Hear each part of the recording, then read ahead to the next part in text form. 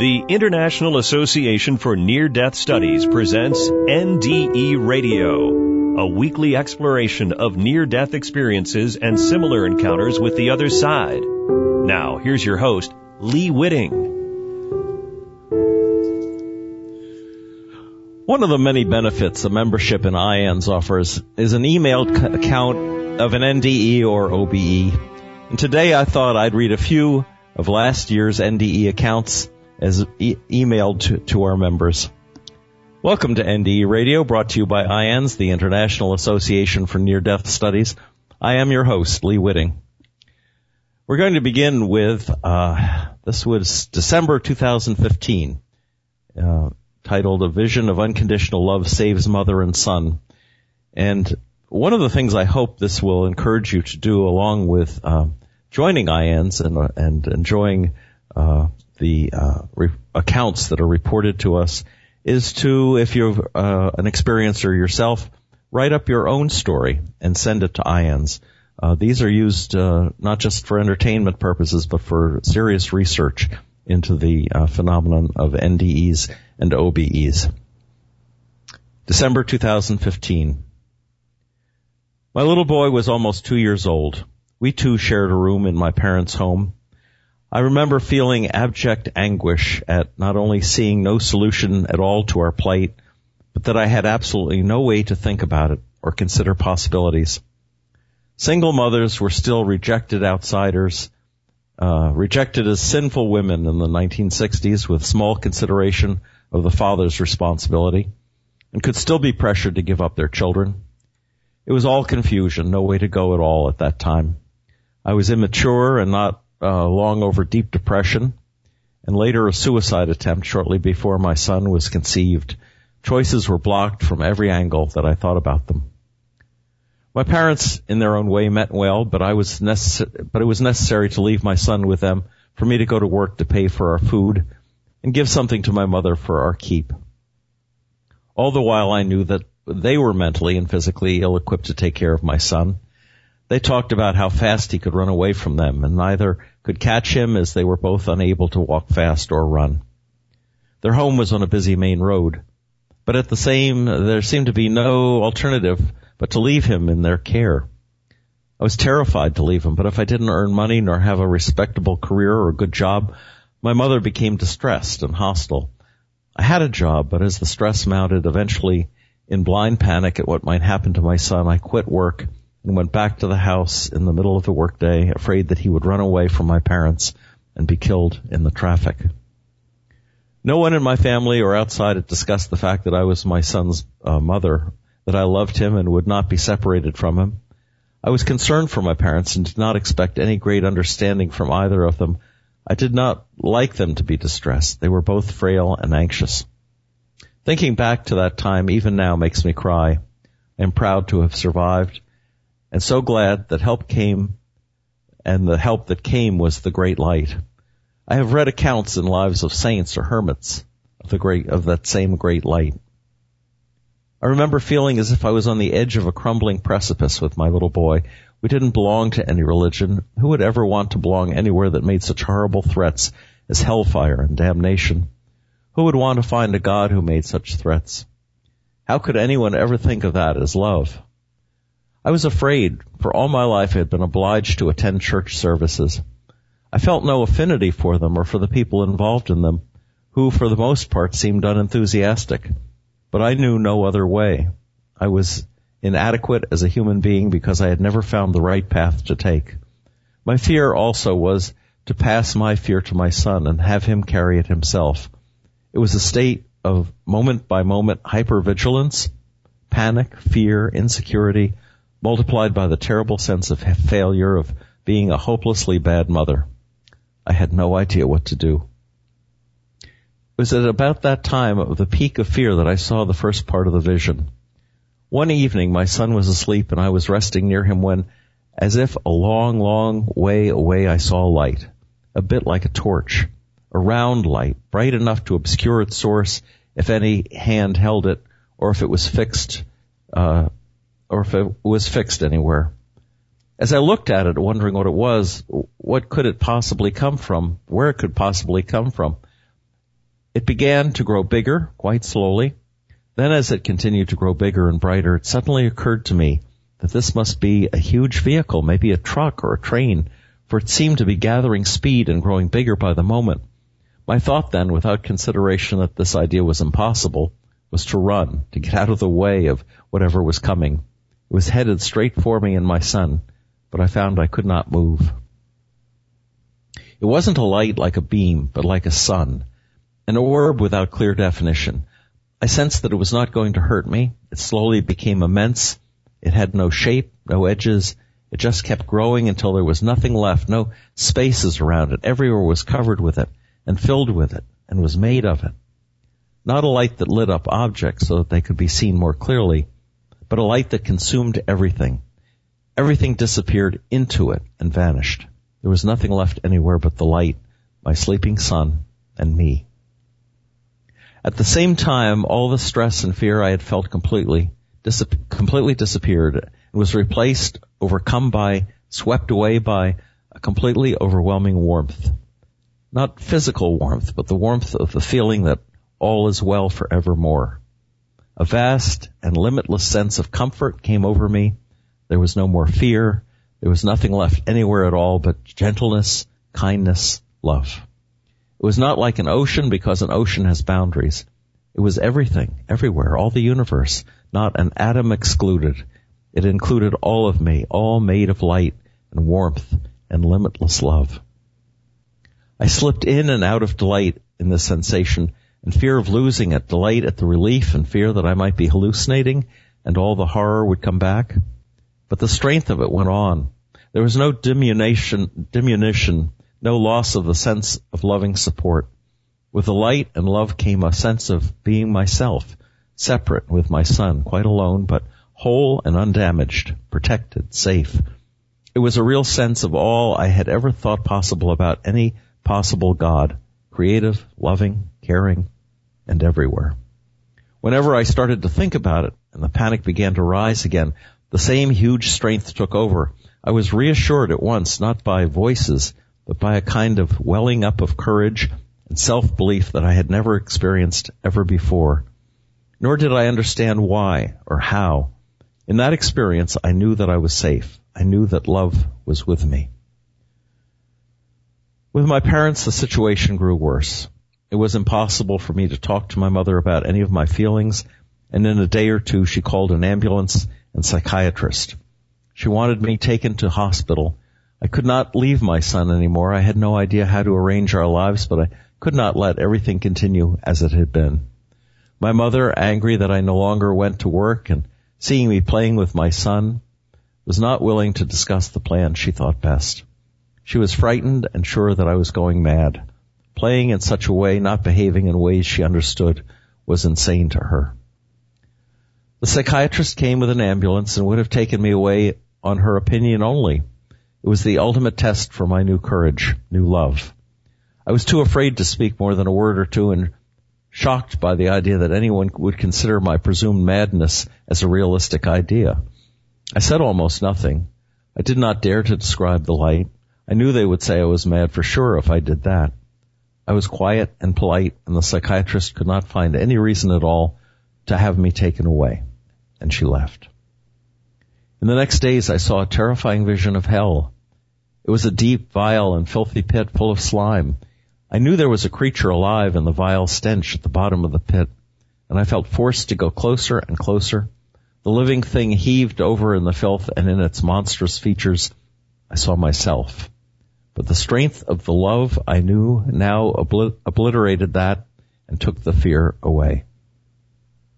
Then a much more terrifying and painful vision.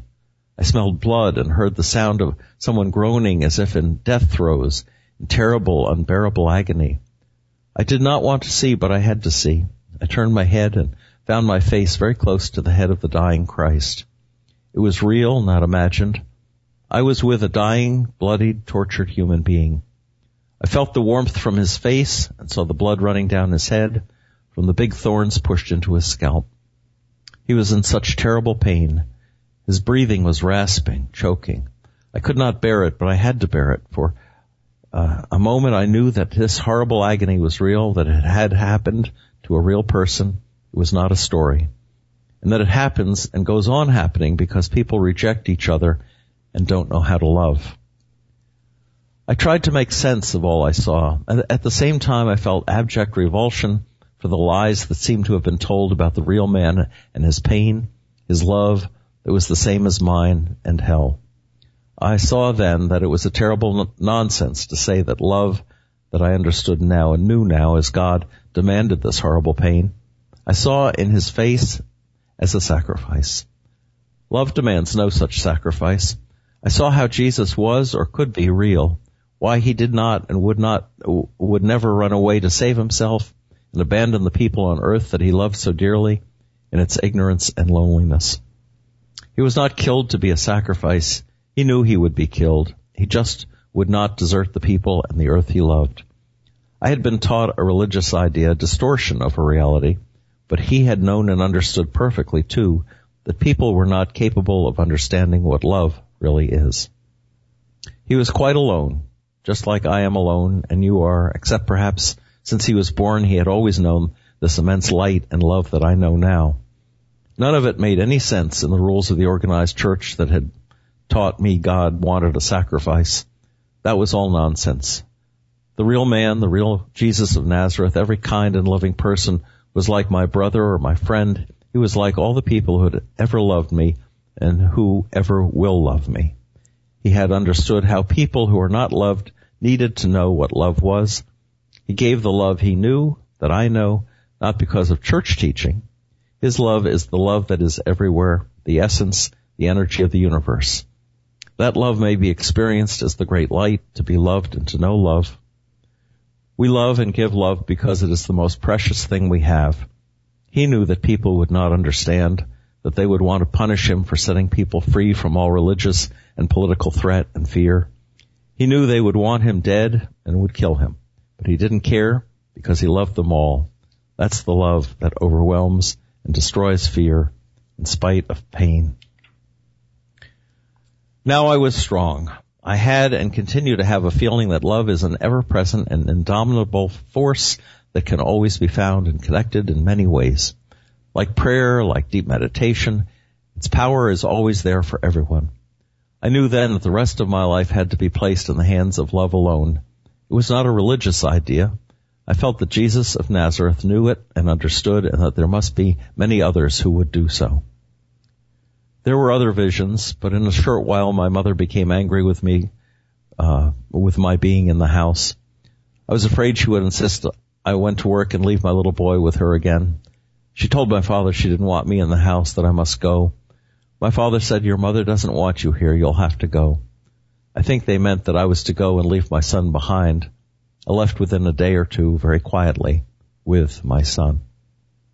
The police tracked us down because my parents called them to do so, but a friend lied to them for me and said we could stay in her place. So I am alone, but not alone. I saw that amazing light 45 years ago. I took a very personal path with my son that would have been absolutely impossible without that experience of the brilliant light, the knowledge given, and the understanding of that perfect love. And since then, life has often been very sad, painful, and difficult, but love never left me. Love remains with me. It's my source of strength and courage till I die. That was our monthly report from IANDS for December of 2015. So we'll go to November of 2015. This is also about love. One time in the fall of 1971, during my short-lived militant atheist college days, I met a young man who was affiliated with the Campus Crusade for Christ, although not a formal member. He was not like the others, as he did not have the pat, easy, memorized answers to our challenges. He shocked me upon admitting not knowing why God allowed suffering. I was impressed that this man was not offended, defensive, or angry about my questions. He did not shout at us and tell us that we were all going to hell. He also treated me as a human being, not as a potential soul for Christ.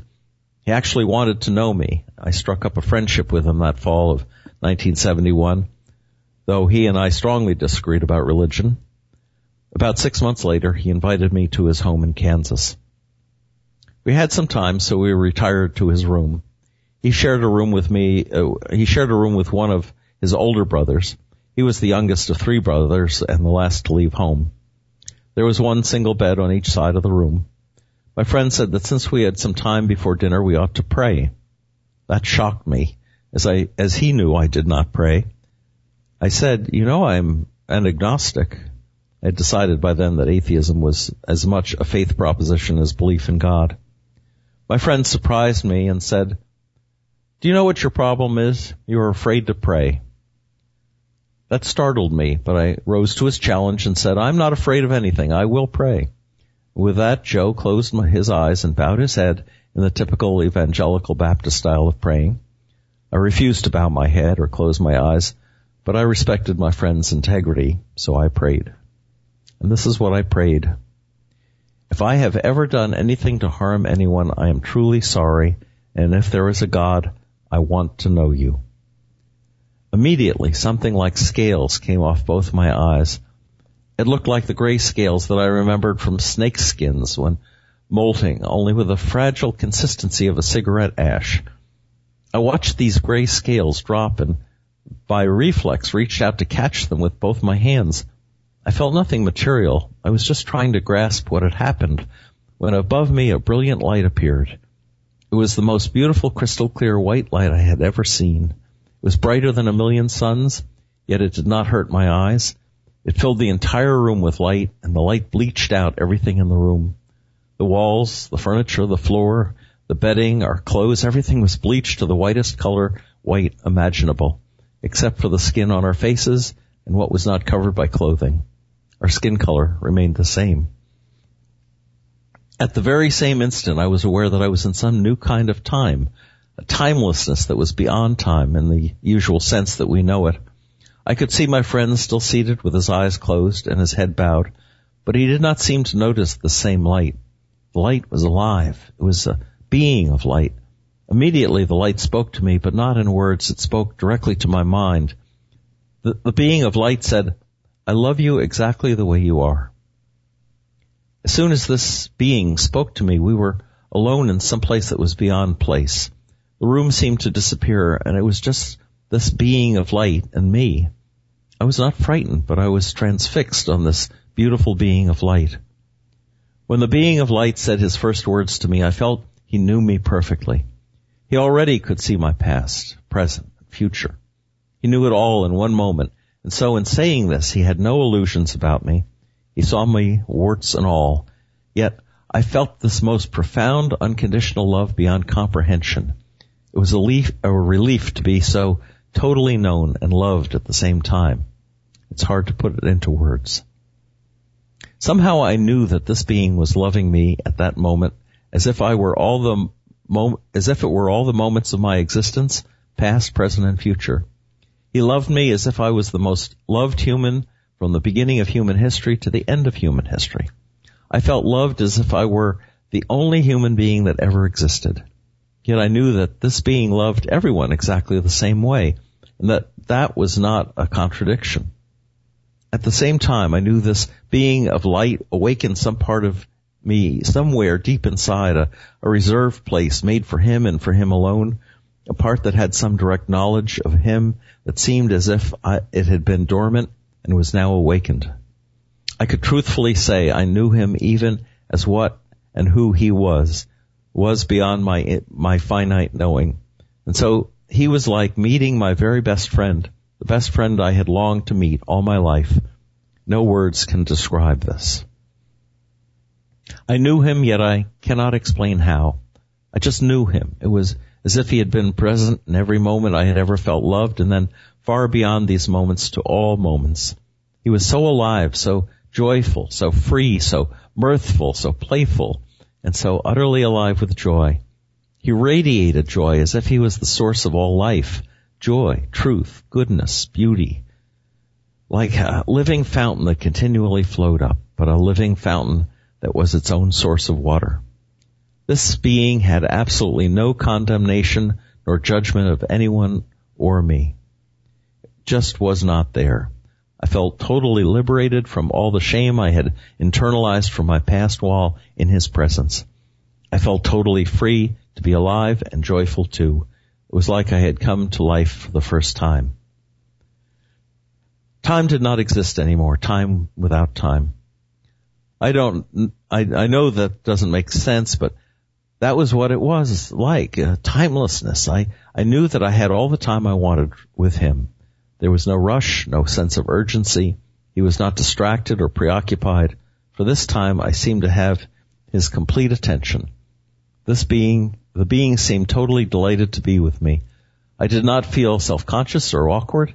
His very essence seemed to be made of love, as if loving was all he could do, but he did so with total freedom, total delight. It was contagious, and I tell you that no one on earth has ever loved like this being. Troubled by my own doubts about my masculinity since I was a teen, I decided this was my chance to ask this being a question that plagued me for a long time. So I asked my question by sending my thoughts to him, which was so natural, so easy, and so effortless, like I had telepathically spoken all my life. I asked him, is it all right to be gay? Now, I know it sounds like a strange question, that question out of all the questions I could ask an eternal loving being, but it was sincere, and at age 22, that was my question. Today, I would ask entirely different ones and not stop at one question, but the being of light laughed and smiled. I cannot tell you how I knew this, but I just knew it. And with great love in his voice, he said, that is not the most important question. I wish everyone could hear the gentleness, the tenderness I heard in his voice. This is not a God of wrath and judgment. That response really surprised me as my heart was beating in my throat when I asked it, and I expected to be given a stern lecture of condemnation. But the being let me know that he had full confidence in me to figure out what the most important question is. At the same time, I knew he wouldn't give me the most important question, that he wanted me to discover it for myself. Again, I wish I could convey how I felt so loved by his confidence in me, so touched, so respected.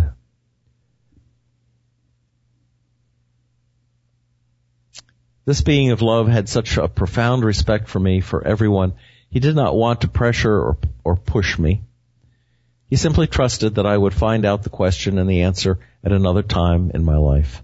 He did not say when, but somehow I knew it would happen one day.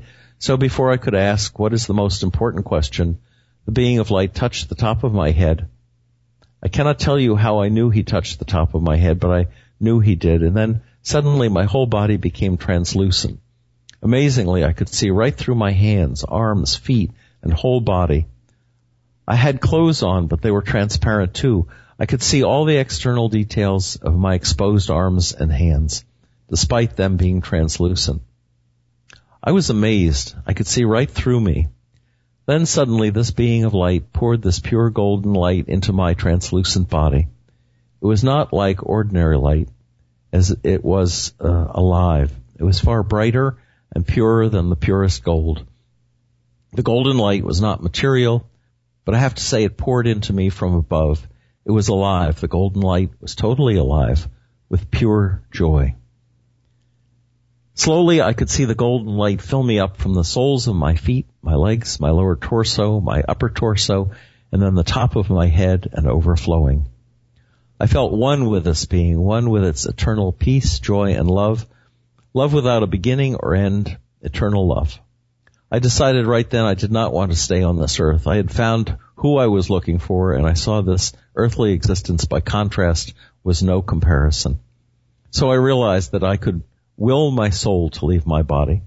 It was as natural as an eagle taking flight with his wings.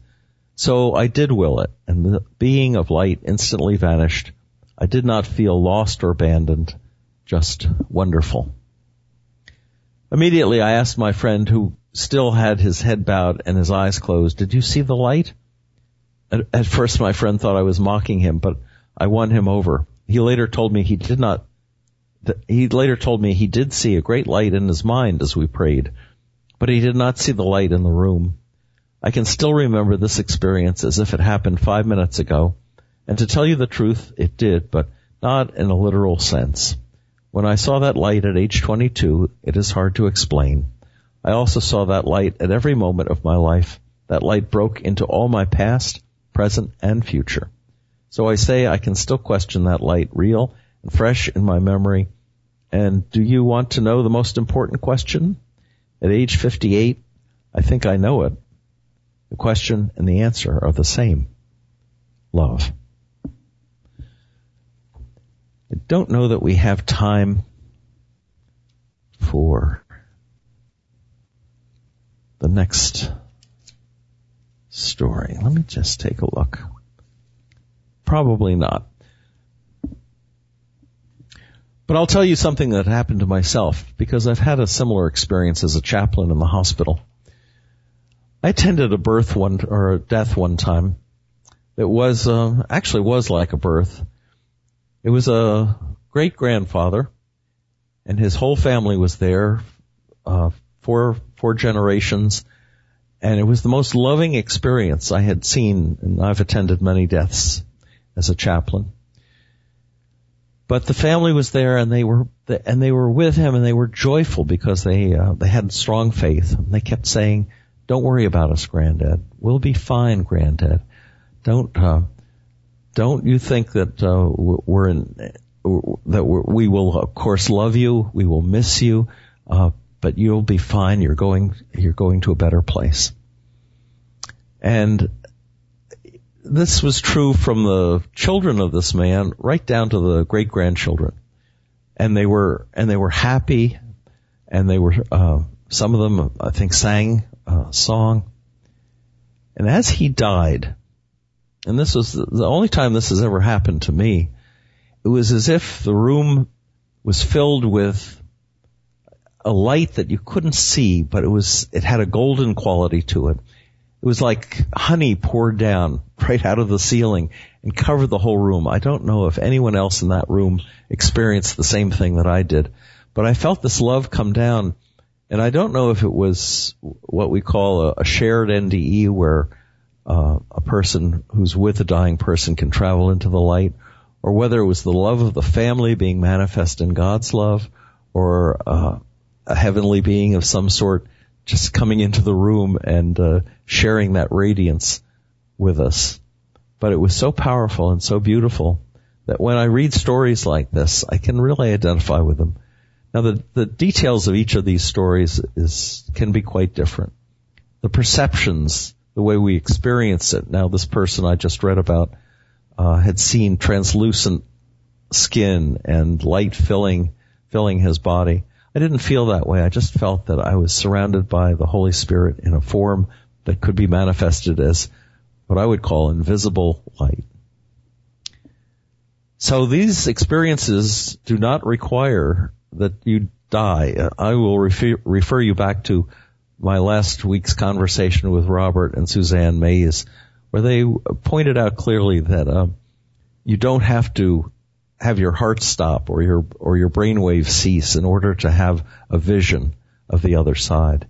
These mystical experiences are quite readily available. You never know when they're going to happen, but be open to the possibility. If you'd like to listen again to this or any of our past shows, just go to our website at nderadio.org. And for more information about the work of IANDS and our upcoming conference in Orlando, Florida in July, check out that website, iands.org.